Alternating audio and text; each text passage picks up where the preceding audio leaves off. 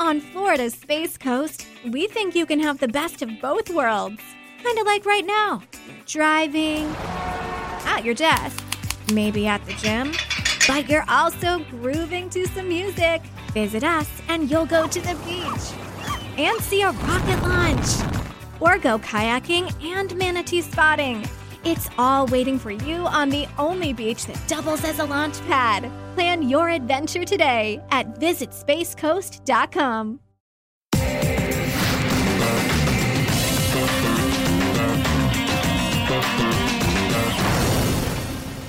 Well, and think of it again from a player's perspective. Unfortunately, it sort of brings in a bit more of a selfish culture and environment because you're just worried about your place in the team. And that's not how the best teams in the world play. The best teams in the world play selflessly. They play for the team, knowing that even if they have a couple of low scores or things don't go their way because they're trying to do the right thing by the team, that they know the selectors or the coach is going to stick with them. And invariably, what happens is when you see those selfless acts from your players, things start going your way. Hello everyone and welcome to Cricket Unfiltered, the News Corp cricket podcast. I'm your host Andrew Mensel, aka Manners, and joining me this week I have some extra special guests. Later on in the show I have interviews with Rod Marsh and Alex Carey, but to kick things off I have News Corp's chief cricket writer Ben Horn in studio. Ben, how are you? Very good, thanks Manners. I did a little bit of wicket-keeping in my time, not quite to the standard of Rod Marsh and Alex Carey. Joe, did you keep when you were a kid? No, I was famously named the under-10s wiliest spinner of the glebe side, so not a wicket-keeper. It's the wily one. Yeah, but a potentially worn successor that just went off the rails.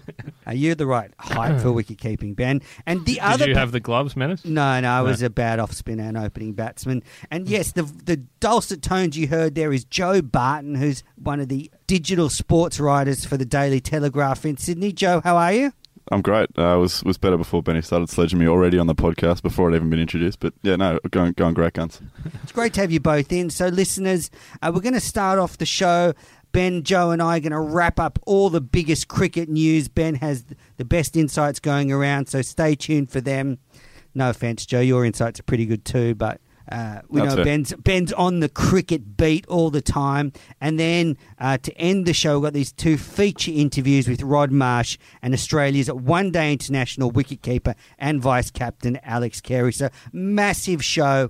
Before we get into all that, just thank all the listeners for the support over the first 50 shows of Cricket Unfiltered. It was great last week to celebrate the milestone with Mike Hussey and Alan Border, two absolute legends of the game. And I think as the show's evolved, it's become part in-depth interview and part discussion and analysis. So I think that's the character of Cricket Unfiltered that we're trying to go for. Take the time to get to know some cricketers and people around the game, but also then step back and reflect and analyse on what's going on in the game and the important themes and news around the game. So I guess to sort of start off with that theme, what I thought was interesting last week was Alan Border and Mike Hussey both seemed to think that the best way for this Australian team to revitalise and find its mojo is for the selectors to find a core group of players and pick and stick. I guess, Ben, what's your thoughts on that sort of theory? Well, I'm not sure they're really in a position to do that necessarily because, of the state of flux. But I've got to say, after looking at the performances from the first few Shield rounds and looking back at the last couple of tests, the strongest argument you could mount is that they should just stick with the same six that they had against Pakistan. That's my opinion. Not that these guys have sort of really been blowing anyone away, but you've had the Marsh brothers both make a couple of hundreds. Travis Head made an 87 and apparently got a very dud decision. Marnus Labuschagne has only made 150 this Shield season, but he was, I would say, in our top 4 players over in the UAE. So, yeah, I mean, I don't necessarily think the selectors are in a position to enforce all the time what Huss is saying, but I do think at the moment sticking with the same 6 might be their best choice. Yeah, everyone wants to be able to pick and stick. That's obviously ideal if you can. if you're picking the same 11 every week, that's what it's you're gonna have a world class team. But the issue is quite often the guys aren't informed. They're not scoring runs. Therefore, you have no alternative but to try other options. I'm not a selector, so I'm not going to be pushing for picking the same 11 every time. But look at like the New South Wales rugby league team over the years. That's been the problem there. No consistency, and for 10 years. But the reason why they lost wasn't because they kept changing the team every year. It's because they were playing better teams. That's the main issue. That's going to be tough to edit that rugby league bit out, but continue. Yeah, I mean, the other way to look at it, and the other important point is that although Australia got away with a 1-0 loss against Pakistan, and the first test draw was obviously a good result in the end, like, Australia's batting was not good enough in that series in any shape or form. I mean, aside from Usman Khawaja's fantastic knock and a couple of good contributions from the likes of Aaron Finch and Travis Head and Tim Payne, there was a lot of fairly average stuff going on there. So I guess based on that, it may be a little bit risky to be sticking with the same six. And think about, like, the biggest criticism of the Australian selectors over the past kind of 3 years has been how many chances are they going to give the Marsh boys? Like, that is their attempt to pick and stick, is by giving guys that they think will have positive contributions in the long term. And it's been one of the biggest criticisms of them is like, oh, you give Sean Marsh another chance, or you give Mitch Marsh another chance. Sean Marsh is 35, so he's kind of he's not a youngster you're trying to build up. But he is an example of somebody who they have stuck by despite up and down performances. Like, I think they have tried to pick and stick. It's just it's like not an option. I compared Mitch Marsh to Steve Waugh in that at similar stages of their career, both seemed like they weren't going to kick on at Test level, and then Steve Waugh obviously did kick on, and Mitch Marsh is at that point now where he's been given 20 odd tests to find his feet. Now we need to see some results. But I also want to touch on what Hussey was saying about the fact that if you don't pick and stick, you breed a sort of selfishness, and you also mean that players are constantly looking over their shoulders and don't play 100% for the team. And I think we're seeing that more in the one-day side than the Test side. The one-day side is a complete mess at the moment. I mean, it is. I know they did win one game against South Africa, and we don't know how India's going to shape up in these T20s, but like, it's difficult to see where their next win's going to come from in white ball cricket. They just nothing seems to be working. I think the Test series will be more competitive. I just think home advantage is obviously a significant thing in Test cricket. Australia's bowlers are very strong, and I think India may well win the series, but I think it's going to be a really tough competitive series. But yeah, the one-day stuff, like, they almost have to start again. Really, the next one-day series is in January, and I think they need to do a complete rethink of where they're going with that side. Yeah, just getting back to what Hussey said, I think a lot of what he was referencing was kind of being in two minds. So when you go to the crease, if your particular position is under threat in the team, but you're also looking at the game situation, Hussey was saying, well, do I go out there and play my own game, get 30 or 40 and potentially shore my spot up, or do I go, bugger it, we need 50 runs off 9 overs, I'm going to have to go the tonk here. And you're getting the player in two minds, and once that happens, if a player's thinking about something else, then it's just not going to work. Like, he's going to get out, but more times than not. I do think in regards to Travis Head and Marnus Labuschagne, who are the two, and Finch, but Finch is seems to be in a different category. But Head and Labuschagne, they were both given debuts in the UAE. I do think in that case, like, guys who are young blokes who have been given 2 Test matches and have shown a little bit, I think you have to have a really good reason to not pick them in this test. You don't want what happened to Callum Ferguson, where he comes in for a match and then he's ditched the next game. After a run out. What message does that give to a player? Well, I mean, like, obviously they want to pick in-form young guys, but I mean, is there anyone in the Shield competition that really stands out as, yes, you should drop Marnus Labuschagne and pick this guy? I can't see it, but there's no one scoring runs at the same rate that, say, Cam Bancroft was scoring last year, so it's not like you must pick me. There's guys who are doing all right. I think the form line, saying I will pick someone in form, is actually a bit of a cop-out from the selectors. I think at some stage you've got to make a judgment on who you think is capable at Test level and back them a little bit. Yeah. And someone like Renshaw, for example, they've missed the boat. He was in form, and then they didn't pick him, and now he's in a bit of a dip of form. So he's unlucky because he probably should have been in that side in the UAE. So, his timing is unfortunate. But, yeah, look, if they're bringing in a new face, for mine, it has to either be Renshaw or Peter Hanscom. I wouldn't be going outside of those two. I think if you're bringing someone in, I'd like to see it being one of those two players. Yeah, I agree. Finally, Huss's comments did raise the ire of former national selector Mark Waugh, who tweeted, "I respect Huss's opinion, but I don't agree with it in this case. In an ideal world, selectors would like to pick and stick, but injuries, form and programming have dictated selections, and at the end of the day, players need to take responsibility for their performance when given a chance." That was Mark Waugh's little barb back. That's what you'd expect from a bloke who was a selector up until very, very recently. But I guess, now that Pat Howard is gone from the high performance department, I think it is important to look at the selectors. And I hate saying this, but we have to look at what England are doing with their selection panel and think, actually, this is a better model. They picked Ed Smith and James Taylor as the main selectors, and then they've got a series of scouts. And, I'm just not sure whether Trevor Hohns and Greg Chappell are doing the best job at the moment. Well, I think, Australia's selectors certainly have warranted a lot of criticism over the last few years, but at the moment, what are they supposed to do? Their job is to pick the best team, and we could have, 20 people in this room and everyone probably come up with a different team. There is no one in Australian cricket that's standing out to be picked. So, I think the blame is the system and the lack of players coming through rather than the selectors. That's my opinion. I didn't have a huge issue with the team they picked in the UAE simply because... where's the real heartbreak story? There's a couple of guys you could say are unlucky, but there's no howling decisions there. They've picked a couple of guys on instinct, and the guys they did pick showed a bit.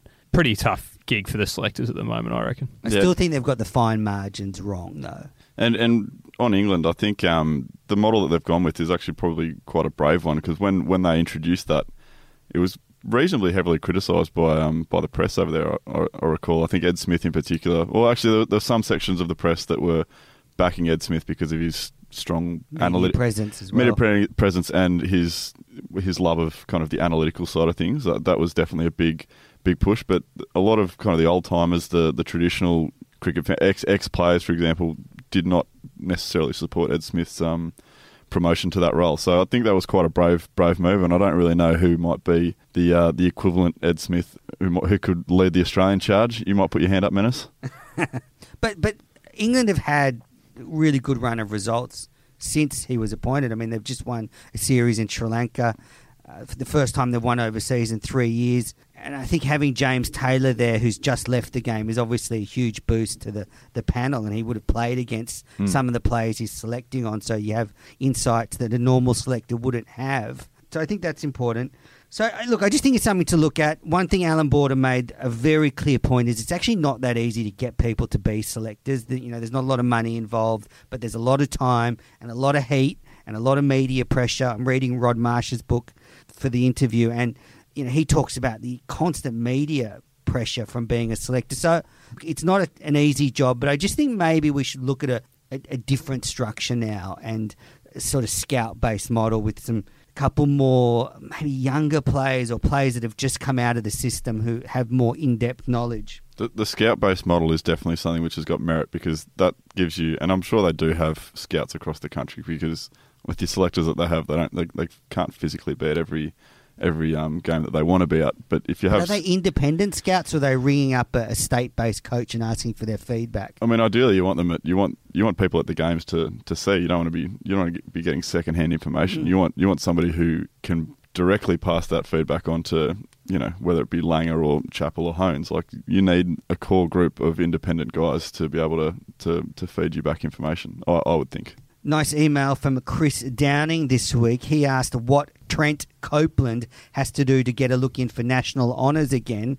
Well, I looked through Trent Copeland's record, and he's taken 300 wickets at about 25 in first-class cricket. So he's got the performances on the board, but I just think we have that beautiful Hazelwood come and start triumvirate. It's very hard to sort of get in there. You just have to look at this week. The test boys come back for the New South Wales team, and Trent's carrying the drinks. So it's pretty hard to get into the national side when you can't hold your spot in the state side. But how about this? How about he bats, if you put him up against Mitch Marsh, for example? How does his bowling obviously stacks up very favourably against Mitch Marsh? That's a slap down if I've ever heard it. But how else are you going to fit him in the team? So if you bat Tim Payne a little bit higher, and Bat Copes at 7 maybe. Copes has got he's got some runs on the board And this he's year got as well. contact lenses this year, And now that he has the this contacts podcast in, revealed. So. Now that he has the contacts in, he can score some runs. But seriously, Copes could go to England next year. He's in that sort of Sayers category that would do really well on English wickets.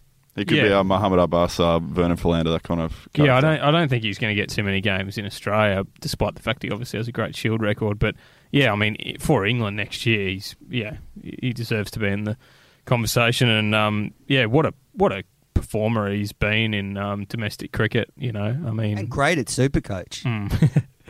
All right, so let's move on now to wrap up game. I thought you weren't allowed to make rugby league references on this show. Supercoach BBL, mate, it's coming. It is coming. You know where he cut his teeth, Supercoach Rugby League. It's going to be a really tough edit, this podcast. All right, let's wrap up the first T20 game of the summer, Australia v South Africa at Metricon Stadium. Australia lost a 10-over game to South Africa by 21 runs. Probably not the best time to play a 10-over game when you're struggling for confidence. Yeah, they just can't take a trick, can they? But it was a match memorable for Max's catch and very little else from what I would be happy to admit. Look, it's I mean, what do you do in a 10-over game? But it's probably not the best. Don't bowl pies in the first 2 overs. That's not going to help. Yeah, maybe they can sort of start again for this Indian series. I mean, a one-off T20 is a bit of a... Yeah, when it's reduced to 10 overs, it just feels like... The trophy presentation afterwards was interesting. Like, was it a biscuit again? Gillette T20 series of one game. Look good, though, the Metricon Stadium. I've never been there before, but I don't know what they do there when they're not playing cricket, but it looks very nice. Have you heard of another sport called Australian Rules Football? The Suns. That's right. Doesn't get a huge discussion on this panel. I'll have to get Crash on to talk about the Suns. He tells some interesting stories about them. That game's done and dusted. South Africa lead, having towed us up again, 3-1 over the one-day and T20 games. Faf again conquers Australia. But the big one now is there's 3 T20 matches coming up against India, exclusively on Fox Cricket. They're at the Gabba, the MCG and the SCG. And quite simply, Australia needs to win any game they can to just get some positive vibes. Yeah, they just need a circuit breaker, don't they? I mean, they went close in the one-day series, as in, you know, they pulled that one out of the fire in the second game, and then the third match, just little things, like if they'd mitigated some of the damage in those last 5 overs when South Africa's, Faf du Plessis and Miller got away, or if, Stoinis had batted a bit longer, Sean Marsh as well as he batted, if he had batted another couple of overs, they weren't far off pulling off a pretty special win there. And I think that if they'd won that series, that would have been quite a big boost given what's going on. But, I think they've just got to roll with the punches at the moment. And I do think that the Test series is their best. It sounds strange to say, but I actually think that the Test format is probably where they're, I'm not going to say strongest, but I actually think that that'll be where they're at their most competitive. I mean, there's not a lot to get out of this series. It'll be very entertaining. I mean, India play a great brand of T20 cricket. They're ranked second on the world rankings. Australia are third. So it's a 2v3 showdown. So it's spots in the ladder up for grabs. But truthfully, it is a little bit of an entree to the Test series. It does give us a chance to look at some of the players we'll face in the Test matches. We're probably a little bit too far from the T20 World Cup to sort of be thinking about really the combinations in our side yet. So it's a sort of entertaining series. I think there'll be some great cricket involved. It's more about Australia trying to get some confidence, and India will be desperate to win. They love winning down here. But truthfully, I think if you asked a lot of players involved in the Australian T20 side, they would rather be playing in the Sheffield Shield right now. Yeah, or any of them who are actually pushing for Test spots or who think that they can make a case for a Test spot. I think they'd definitely be more interested in playing some red ball cricket. Yeah, I mean, Finchy needs some runs as well. Well, I mean, Finch is going better in red ball than he is in white ball, which is something that I don't know if we've ever said before. But his white ball form over the past 6 or 7 innings, I don't think he's reached 20. No, but his overall year, I think there's only been one better performed player than him this year in the Australian side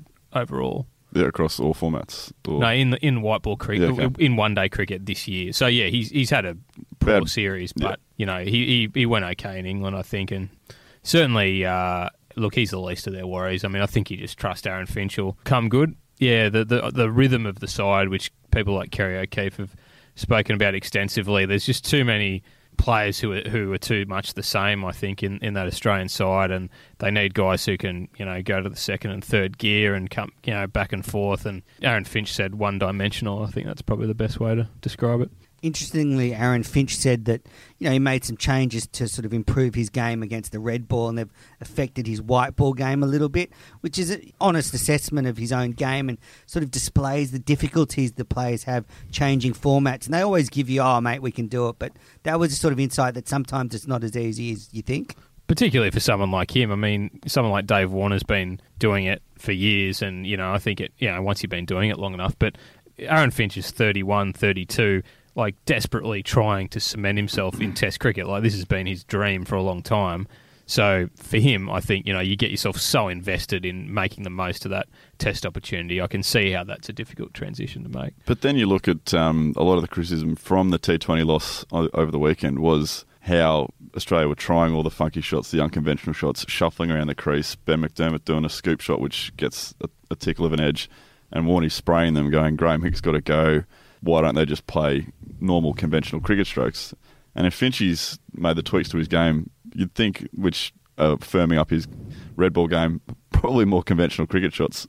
I think that should be helping them rather than then going, I've learned how to play conventional cricket shots, but then I come back into the T20 and I'm like, oh no, I've got to do the scoop now. It's like, maybe just try the conventional cricket shots, see how they go. That's what seems to be working for Faf du Plessis, for example. Well, yeah, like we had stat in from courtesy of our friends at CricViz in the paper on Saturday, and Faf du Plessis, like, you look at his record for being able to rotate the strike, basically as his dominant way of scoring runs, and there's no one in the Australian team that does that, and yet Faf was, I would say, the best batsman of that one-day series, and it just shows how important, how underrated that is. Like, there's two teams who are dominating one-day cricket at the moment. One is England, and they are just bashing the cover off it, basically. But the other one's India, and they have a slower way of building into it, and they got their hitters at the end. So Australia needs to develop a strategy, and I'd suggest that the best strategy for them is to get a couple of guys who can actually work the ball around a bit. Like, Steve Smith. Have you heard of him? Usman Khawaja is another one. Khawaja and Peter Hanscom, these kind of guys, I think, and Dave Warner at the top. All right, listeners, we are going to take a quick break on the Cricket Unfiltered podcast, and then we'll be back with the week of cricket headlines. Before we take a break, I just want to thank some lovely listeners who've gone onto the Australian iTunes store and left some reviews. So Sertina007 has said this podcast has been in its element since the cheating scandal, and it has made a lot of people sit up and take notice. So thank you, Sertina, for that review. And Daniel G97, hi Andrew, love the show, always listening to it in my car on the way home from work, keep it up. So thank you for leaving those reviews, and if any listeners have got time, please go on to whatever app you listen to the podcast on and leave a review of the show. It's a great way for new people to find the podcast. All right, we'll be back in a moment with the cricket headlines. Slip comes out of play for Healy. Goes big, looking for the 6 to bring up the 50. Will it get all the way there? Yes, it will. What a way to bring up the half century. You're listening to Cricket Unfiltered, the News Corp cricket podcast. Manners here with Horn and Barton, and that was Elisa Healy bringing up a scorching 50 in the Women's World T20. Mel Jones on the call there, and the Australians have hit a bump in their World T20 campaign. So let's get into the cricket headlines brought to you by Sydney's Daily Telegraph. I'll start with you, Bardo. The Aussie women lost their final group game to India. They copped a bit of a toweling. Now they play the West Indies in the semi-final, who they lost the last World T20 final. Do you see trouble ahead for the Australian women's T20 side? There could be. Definitely if Elisa Healy doesn't play, that's a massive loss because through their first 3 games, I think she had 3 half-centuries. Player of the match. So Elisa Healy smacked ahead against India, so she's got mild concussion and is in danger of missing the game. Yeah, she had she and Megan Shute both going for the same catch. She copped a bump. I think she copped a Shute's shoulder into her head, and then she hit her head on the hard wicket, which I think probably did more of the damage, and wasn't able to play on, couldn't bat. And then Harmanpreet Kaur once again, she's been Australia's enemy a couple Shriti of times. Mandana was on fire too. Yeah, it was, and then Australia, it's quite a heavy loss. Like it's not the sort of defeat that you would expect from the heavy favourites, the number one team in the world. But if Alyssa Healy plays, she's a massive in. But I think Australia probably should still be reasonably confident going in against the West Indies, who locked up the semi-final spot and top spot in Group A by beating England. Look, they should have lost that game. They definitely should have. Deandra Dotton and Campbell came to the fore in the end, and some truly shambolic, classical English choking at the end. Dropped a couple of sitters. Dropped 3 catches in the final 3 overs. All of which would have brought a great smile to your face, I'd imagine, Menace. Very enjoyable. Just a big loss, though, if Australia doesn't have Alyssa Healy in its semi-final match. I mean, she scored 50 off 21 balls against Ireland. That's the second fastest women's World T20 50. Or it's the fastest World T20 50 and the second fastest T20 50 for women. So, I mean, if she can't play, it'll really change the balance of the team. Yeah, she's been there by far the best batter Australia's had throughout the tournament. And you could, even against New Zealand, I mean, she was blazing then again, and another extremely quick fire 50. But once she went, it looked like Australia was going to hit some really high marks. But once she went, the run rate just plummeted. So if you don't have her at the top of the order really going nuts, I'm not sure exactly who comes in. Maybe Nicole Bolton might come in at the top of the order, or maybe Elise Villani could move up the order and you could slot somebody else in the middle order. But yeah, it definitely puts more pressure on Beth Mooney to take some responsibility there, and Meg Lanning at number 3 as well. Another big achievement, Elise Perry became the first ever Australian to play 100 T20 games for her country. So congratulations, Elise Perry. Just another record to add to her list of records. And just finally, on the women's game, there was a very interesting article in the Adelaide Advertiser that really displays what's changed since the MOU agreement that gives women's cricketers a lot more remuneration for their work. So the South Australian women's players' contracts this year are worth $26,000 per player for the season, which has gone up from the $2,500 a season that they were paid in 2013-2014. Add to that so they can get match payments and extra money for playing in the Women's Big Bash. For playing in the Women's Big Bash, women can get between $11,000 and $28,000. So, you put that together, a women's player can now earn a decent wage for playing cricket for their state. Yeah, it's great to see. New South Wales sort of led the way with that a couple of years ago. That'd be around 50K roughly, give or take, depending on your Big Bash contract, which is very good considering it was $2,500 a season a few years ago. Yeah, no, exactly. From where it's been, it's a great result. They obviously need to do more to keep advancing it, which I'm sure they will. I mean, Cricket Australia deserves a lot of criticism in a lot of areas, but I don't think you can fault their commitment to making women's cricket the sort of elite women's sport in Australia. So I'm sure it's all going to keep going in the one direction.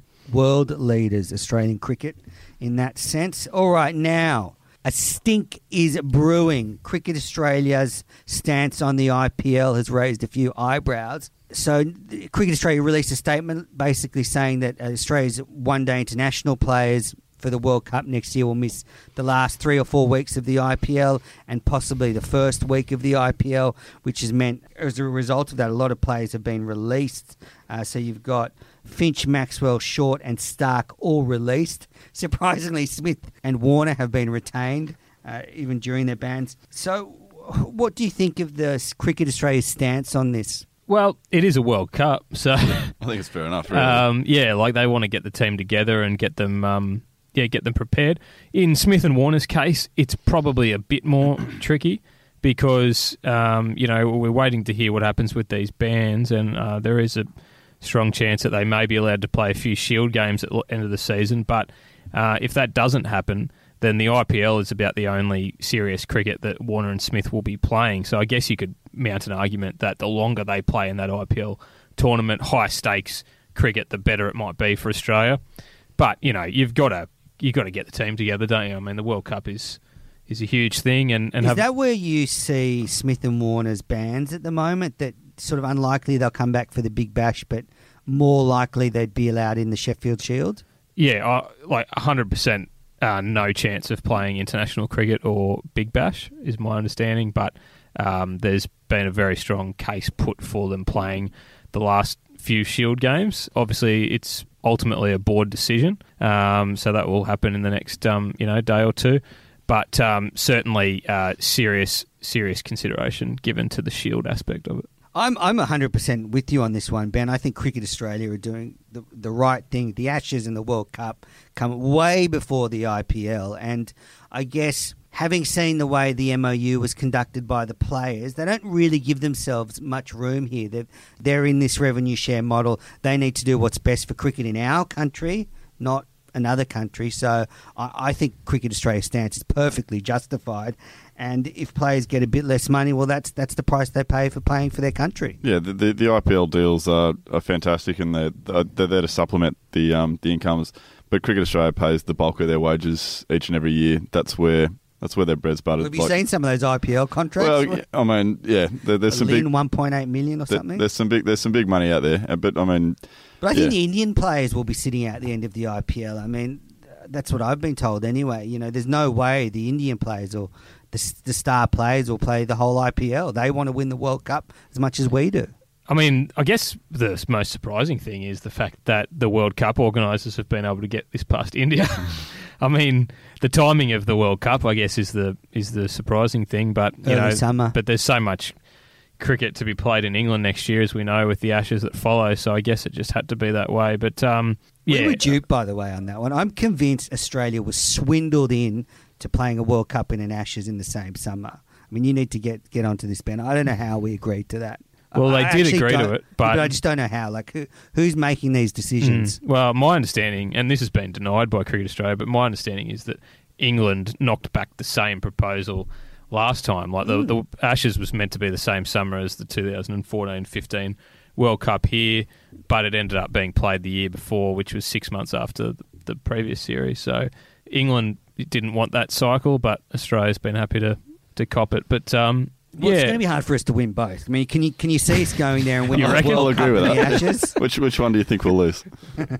This brought up a debate about Pat Cummins' manager or agent talking about perhaps getting a long-term contract for Australian international players that would give them an incentive to sit out the IPL. So, I mean, it has merit in it that if you're a genuine Aussie star and you're going to forego a lot of income to not play the IPL for the good of your team and your country's performance, perhaps you should be compensated. But can you theoretically contract a player for a few years and you're not guaranteeing them selection? So you could be, so if someone has a form slump, you could be paying them to play Shield cricket. Yeah, that's the danger with it. I mean, yeah, I can sort of see both sides of it. I mean, I can see why, you look at other sports, multi-year deals are a thing. And, I can see why, especially fast bowlers would appreciate that kind of insurance. Look at Cummins. I mean, he's had 6 years of injury hell, so I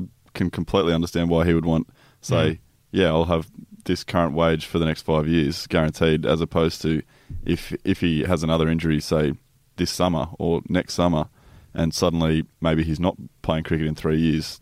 That's why he wants the long-term security, because there would be no IPL dollars coming down well, look at someone like John Hastings. I mean, he's 33, he's just retired. He was probably hoping to get a few years playing T20 leagues to build up his savings. Now that's been taken away with injury. Players like Pat Cummins could see the same thing for them. What if I get to 30 and I get an injury and I can't bowl anymore? I forego a lot of income. Yeah, I mean, particularly for the fast bowlers, like the IPL is a luxury that they normally can't afford. Like, look back the last few years, the players have had to pull out for niggling injuries to, make the Australian cricket their priority. Yeah, and also that's angered Indian teams as well. Like, they feel like players pull out, where they could be playing or whatever. So I think particularly in the fast bowlers' point of view, it makes a lot of sense to want to have a long-term deal. All right, so our next bit of cricket news is looking at the Sheffield Shield results with a focus on, who's going to be in that first Test 11 for Australia. The round is not finished yet as we record this, listeners, so some of these scores might slightly change. But Travis Head made 87, Sean Marsh 72, Labuschagne 50, Alex Doolan made 94, Mitch Marsh 44, Renshaw 21 and 6, and Moses Enriquez 152 in New South Wales' first innings. No one's really made the big score that they would have craved to put their name sort of right in front of the selectors. Could you see someone like Alex Doolan getting a call-up? Well, if you look at his record this summer, he certainly deserves to be in the conversation because, if you're looking for someone who's in form, he's basically consistently scored in every match he's played this year. So, but his overall record is concerning. He's played 100 first-class matches and averages 34, 35. So it's not sort of like knock you down type stuff, but he is in good form. So based on where we're at the moment, he has to seriously be in consideration. I guess what's worrying is the first inning scores across the board. No team made above 300 in any of these matches. So again, we're just seeing... And Tasmania got rolled for 81. Yeah, we're seeing a sort of glut of bad batting performances. I wrote a little thing this morning which... led on Alex Carey being in the mix. And Doolan. Doolan, Alex Doolan. I did make a fairly big oversight in that I hadn't looked at where Western Australia were up to, and I sort of said that the Marsh brothers had a poor game, but obviously Sean is well on his way to 100. And and both of them have already done enough to be picked. I don't think there's any doubt about the Marsh brothers being in there.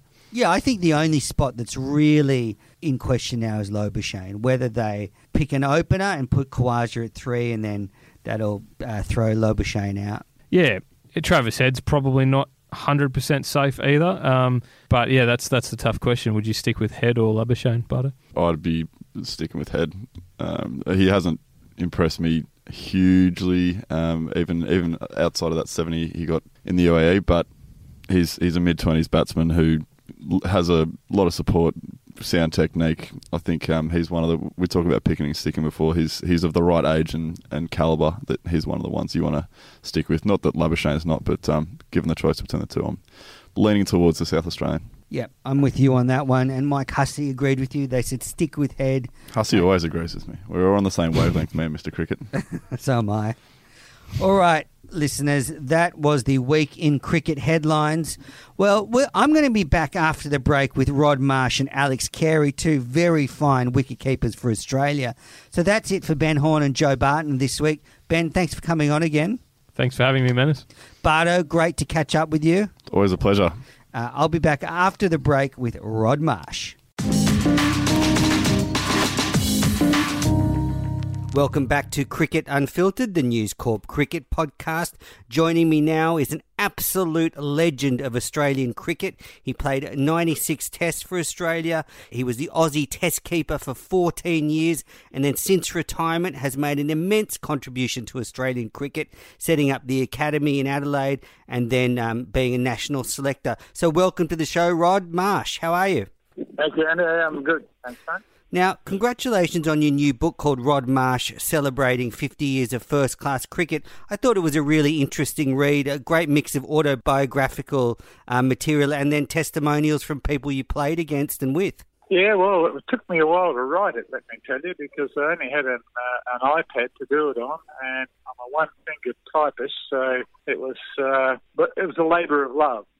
Shall we put it that way? But it was all good fun. Let's just start with your playing career. I found it a really interesting read because a lot of it happened before I was old enough to follow the game. And one thing that came across is that the World Series cricket era was really, really controversial. I mean, we look at Sandpaper Gate as being a rough year, but this era of World Series cricket was very fractious. Oh, yeah. I mean, as I say to people now, if you think the game was brought into a little bit of turmoil over that sandpaper business, God, you should have been around in 1977 because it was just, well, we were persona non grata. We were the scum of the earth by going to World Series cricket. And yet, as it turned out, 40 years later, we're at a reunion of the centenary test, and all of the Cricket Australia hierarchy thanked us for doing what we did. That was going to play World Series cricket. And I imagine day to day, that period would have been really tough on you guys. I mean, ostracised, it must have been a really tough time. Well, it was, but, in the end, we were getting paid for what we were doing, and we were getting paid a fair wage for what we were doing as compared with what we were getting for playing for the ACB in those days. So, it was we were ostracised, and it was tough, but at least we could feed the families. That's right. And I guess one thing that came out reading the book about the sort of style of cricket in the era, it seemed quite a brutal era to play in that there was a lot of fast bowlers, the West Indies, and we had Tomo and Lilly, and it was sort of really brutal form of cricket. No half volleys. In fact, I reckon I went for about 5 years without getting a half volley. I had to retire from the game and go back to club cricket to get a half volley. It was amazing. And, people's batting suffered because of it. Mine certainly did. It wasn't easy making runs against the West Indies, I can promise you. And I guess when you walked out to bat, you were sort of wondering when you'd get a break from the 90-plus mile-an-hour fast bowlers. When you walked out to bat, you were wondering whether you're ever going to walk back or come back on a stretcher, And what was it like keeping to Jeff Thompson? Because he's the sort of most lethal bowler I've ever seen. I mean, what was it like keeping to him? Well, it was a hell of a lot better keeping to him than batting against him. I can promise you that, because you had 30 yards extra to see the ball. Keeping was easy. Batting against him was tough. Yeah, I bet you didn't like it when you had to face him in the Shield. Or the nets. Did he bowl in the nets back then? Yeah, not much, but he didn't want him to bowl in the nets. He preferred him not to. And, his fast bowling partner, Dennis Lilly, I mean, such a legend of the game. But one thing that stands out for me is every fast bowler I've spoken to that's been coached under Dennis Lilly raves about his coaching. I mean, is he the fast bowling whisperer? Well, he's the best fast bowler I've ever seen, and he's the best fast bowling coach I've ever seen. It's pretty simple, really. He's smart enough to be able to hand on this knowledge to young fast bowlers. And the one thing he always sort of maintained, if you want to be a fast bowler, you've got to run. And that was drummed into him by his grandfather, a fella called Pop Halifax. That's who I knew him as. And he always used to say, Dennis, if you want to be a fast bowler, you've got to run. And Dennis ran. And he had great stamina. He never, ever wanted the ball out of his hand. And I think he's trying to instill this into the people he's actually coached in many countries all over the world. And do you think he's been underutilised by Cricket Australia since retirement? Oh, look, I'm not getting into that area because, all I know is that Dennis is the best fast bowling coach I've ever seen. And I know that a lot of the young fast bowlers go to Dennis, even today, and talk to him about the art of fast bowling. So, it's not my position to tell people who they should employ. When you were writing the book and sort of going through your experiences at the top level, what things really stood out for you as being like the moments of your career that really were quite vivid? Oh, look, I mean, just getting chosen is the most important moment of any cricketer's life, I think, whether it be for your state or for your country. The thing is, once you're chosen for your state, you're in the mix to play for Australia because there's only 6 states and there's only 66 blokes that run around every week. And in my case, there's only 6 wicketkeepers that run around every week. So, I mean, I needed to be the best of those 6 and I'd get a game for Australia. And, when you look at it that way, once you play, you're not that far off. Once you play for your state, you're not that far off playing for your country. And how did you find out that you'd been selected for Australia? Oh, well, my wife rang me from Perth. I was in Brisbane. And, there's no such thing as a selector ringing you. That never happened. You found out by listening to the radio or someone telling you. So communication wasn't the selector's strong point at that time? No, and, there's a lot said about that, about, the communication between selectors and players. The most important thing is that you get a game. It doesn't matter who tells you, in my opinion.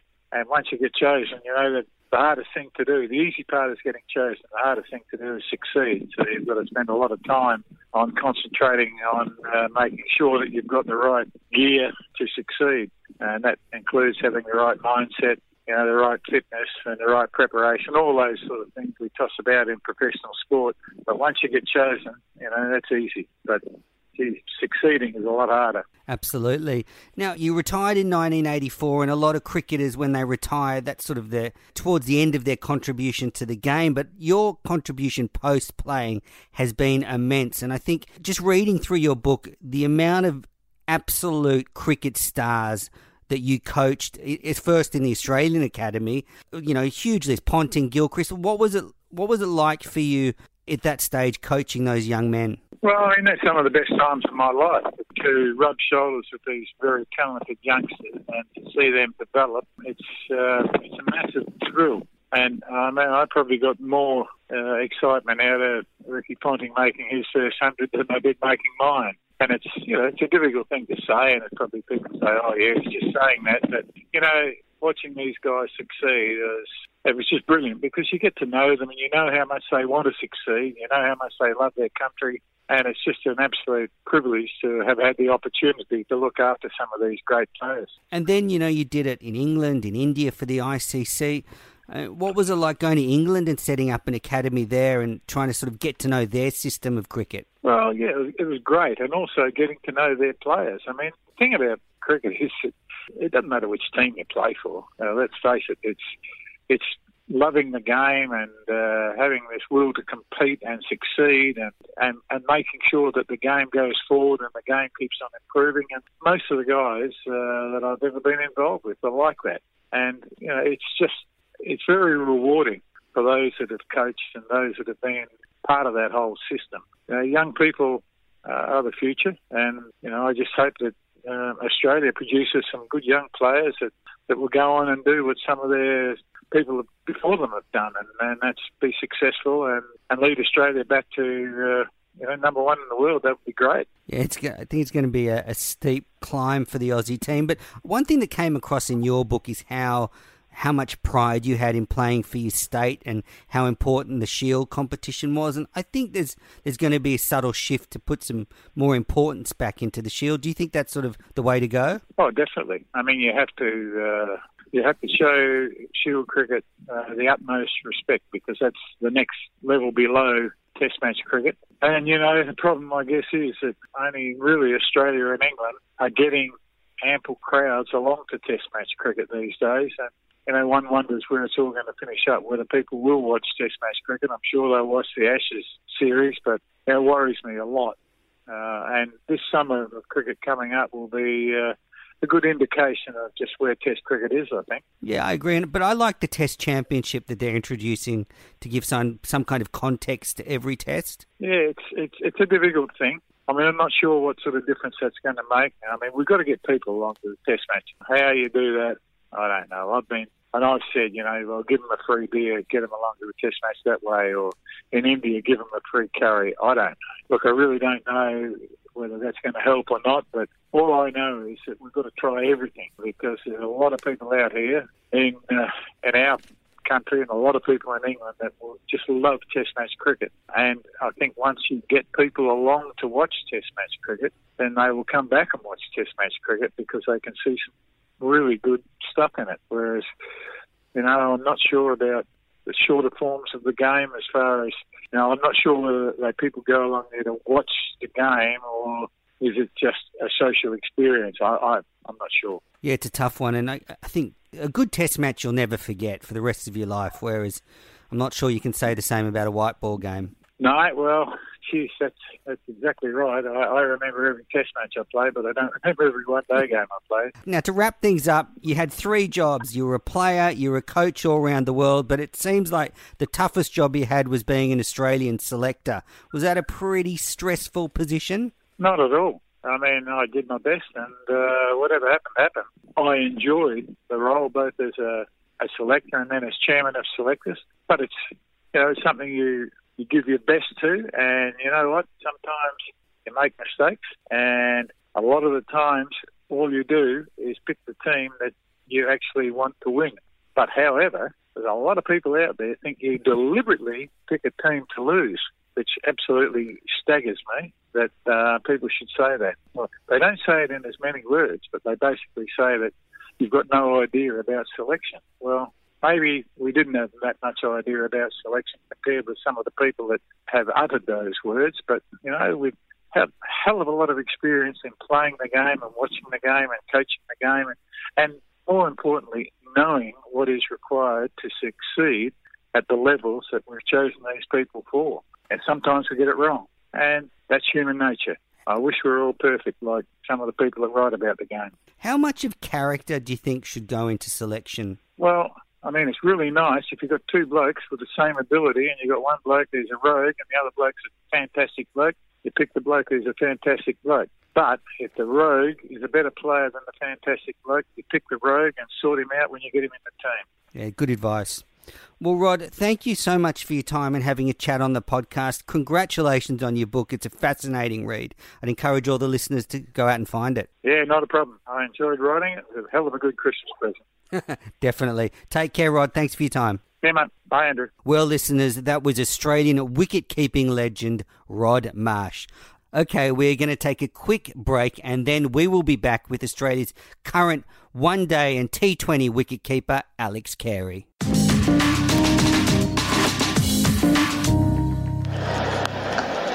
There it is. The single to bring up 100. We've seen some classy ones in the Big Bash. That is certainly right up there. The first for Carey, the second for the Adelaide Strikers. Hello, listeners. I have a special guest on the line now. I have Australia's T20 vice-captain and wicketkeeper, Alex Carey. Good morning, Alex. How are you? Yeah, good morning. I'm very well, thank you. So you're preparing for the 3-match T20 series against India.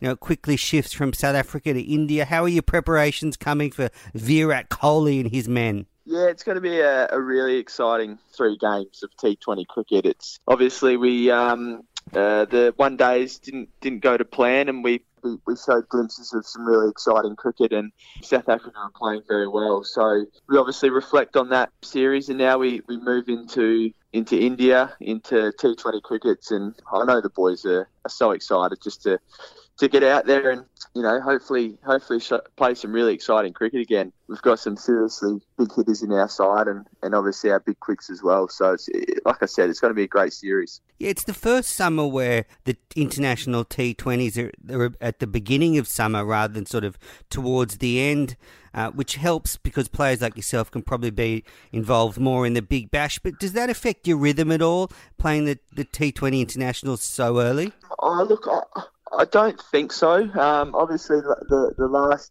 tri series against New Zealand and England was the back end of the Big Bash. So obviously you had some T20 cricket leading into that. I don't think it does. We obviously play so many games of cricket now and different formats that guys are so adaptable and so flexible that they know their games pretty well. And going into this series off the back of one-day cricket, you just sort of flick a switch a little bit. And, I don't think the rhythm will change or anything like that. So, no, I reckon it's good for us to, go out and play with lots of freedom now and take on what is a pretty strong India side. So, yeah, no, like I said, we're just so excited to get out in front of what's I've heard are going to be some pretty big crowds, which is so exciting. Yeah, bad news though, Alex. I think 60 or 70% are going to be cheering on India.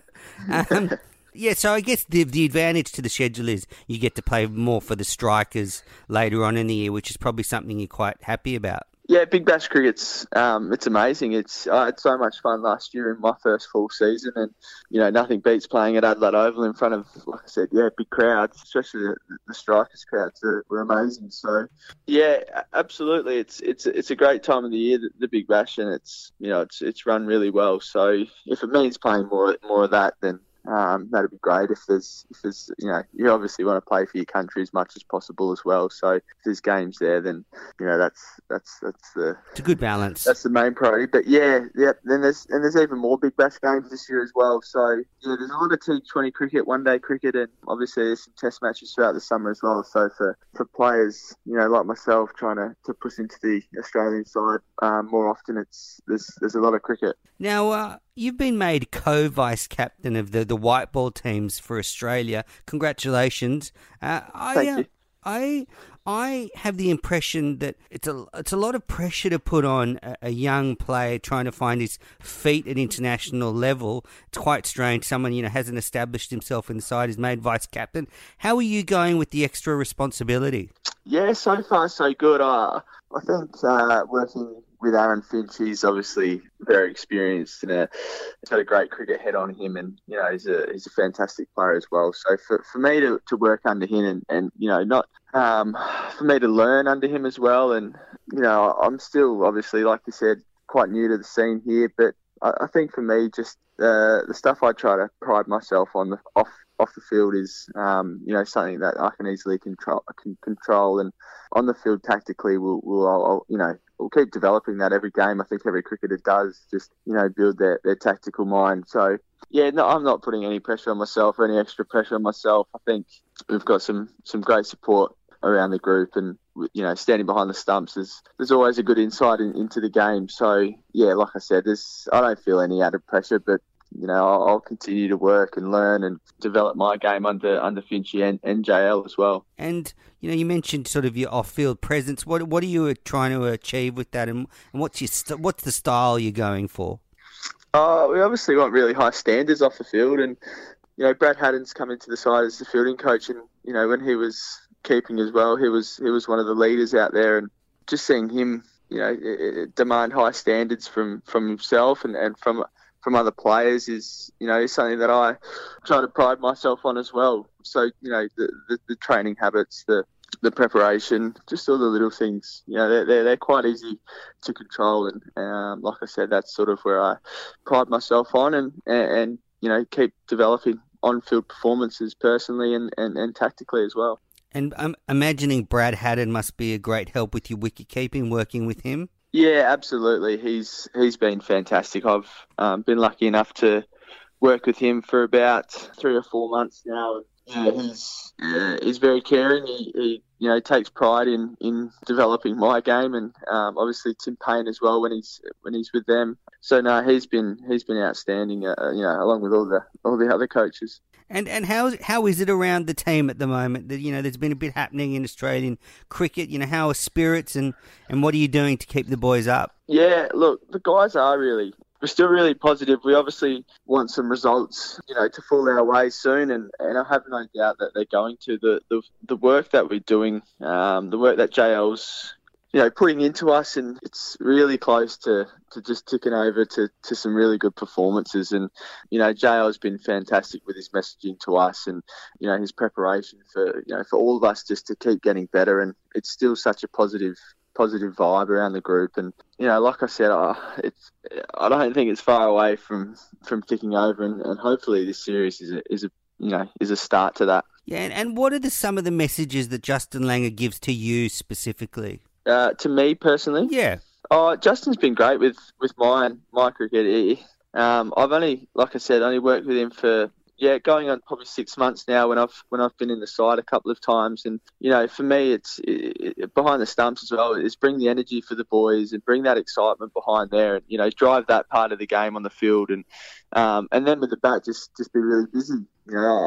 If it's T20 cricket, then be really busy. If I'm not as powerful as a Chris Lynn or a Stoinis, then it can just be as damaging. Like a Mike Hussey was so busy at the crease, and it was very smart. So he's definitely bringing out the best of me and the other boys. Yeah, Carey O'Keefe was talking about some of our batting in the 50-over game lacked rhythm, but I think you had a great series and just tried to work the singles and keep the strike rotating, which seems like it's come from JL. Yeah, there's lots of parts of our game that we're continuing to develop. If it's, like I said, if it's slugging one over the boundary, or if it's knocking one in the gap to push for a quick 2, or even a quick single, it's just developing all parts of our game, and probably a 360 game. Definitely in white ball cricket now, you see guys around the world like a Josh Butler, he can score 360. So, I guess not being too one-dimensional and just having other parts of our game if we need it. And reports are that Justin Lang is really pushing you guys on the training field, long sessions, really working on your skills. How hard are the sessions at the moment? The session's been great. I think all the boys are really invested in it as well. So if JL leads the session, obviously, and the boys are really keen to train really well every time we go out there. So Oh, look, they've just been at a high standard. I wouldn't say that we're getting smashed by JM. I would say that we're all invested in getting better, and they've been at a very high standard. So if it goes for 1 hour, or if it goes for 3 or 4 hours, it's all quality stuff. Which has been great. And, when Australia has a tough loss or something, are you the sort of person that can sort of put it out of your mind and get on with things, or do you take your problems home with you? Oh, look, I do like to reflect. Obviously, losing, there's parts that go wrong, and, you definitely need to learn from those experiences. And I guess with our series against South Africa and now against India, that you don't have too much time to reflect, and you have to move on to the next game. But, there's definitely a period after the game where you sort of sit back and think, what could I have done better? And hopefully learn from that going into the next game. So, no, I definitely believe there's always time for reflection. And even if you do win, it's, you sort of reflect as well. What did I do well, and why did I do that? So, yeah, no, win, lose or draw, I definitely think about the game, that's for sure. That's great. And podcasts are a great mode of reflection. A lot of reflection goes on a podcast. So I guess I'll ask you then, are you kind of happy with where you're at now, in your career? You must be stoked to be sort of in the white ball setup and vice captain. You must be really pleased with the path that you're on. Yeah, look, I guess I'm really proud to play for my country, and that's something I want to do more of, which will come by playing good cricket and continually to work on my game, and hopefully one day play Test cricket for Australia. That's that's a really big goal and dream of mine. So yeah, there's still lots of work that I need to do to be better and to be more consistent. And like I said, keep putting my hand up to play cricket for my country. And then when I do go back and play Shield cricket or Big Bash cricket, it's play really well there as well. So yeah, I think I've got a really good opportunity now. But like I said, it's still a lot of hard work to come and lots of developing my game. And no, I'm excited for me personally and for the team as well. I think, like I said, we're so close to having some great success around the country, and I don't think that's too far away. Yeah, I agree, and I just think the way the team seems to be working hard, and JL's got you all sort of having a positive vibe, I think things will turn around, and yeah. That's the best way to do it. Just stick at it. Yeah, absolutely. I think if it doesn't work for the first couple of months, it could be quite deflating. But we're like I said, we're all still so positive that it's so close, and the guys are really keen, really excited just to get in and play against India, and it's going to be an exciting 3 games of cricket. Yeah, it will be. Last question before I let you go, Alex. So this Indian T20 side, I was looking at them. They've got a host of IPL stars, powerful batting. What's your feeling and read of the Indian T20 team? Yeah, they're obviously really strong. They've played a lot of T20 cricket now, and they're coming over here with some great confidence. So, but so have our guys. We've got a lot of players that have played a lot of IPL and a lot of cricket against this team. So, we're definitely up for the challenge, and I think we're going in probably as underdogs, but there's nothing wrong with that. We love a fight around Australia, and we're ready to get in there and really show our stuff. We've got an exciting group of players, like I said, at the top there with Darcy Short and Aaron Finch and Chris Lynn and Ben McDermott.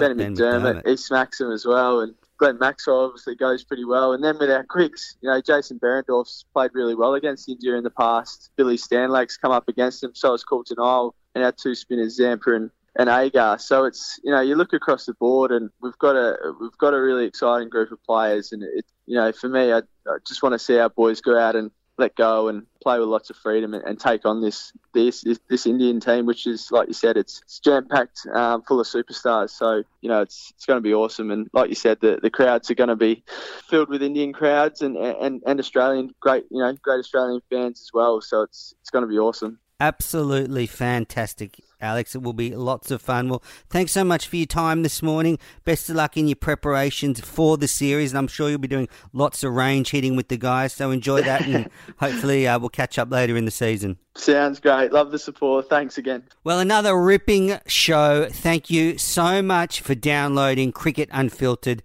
Thanks to Ben Horn, Joe Barton, Rod Marsh and Alex Carey for taking the time to chat on the show.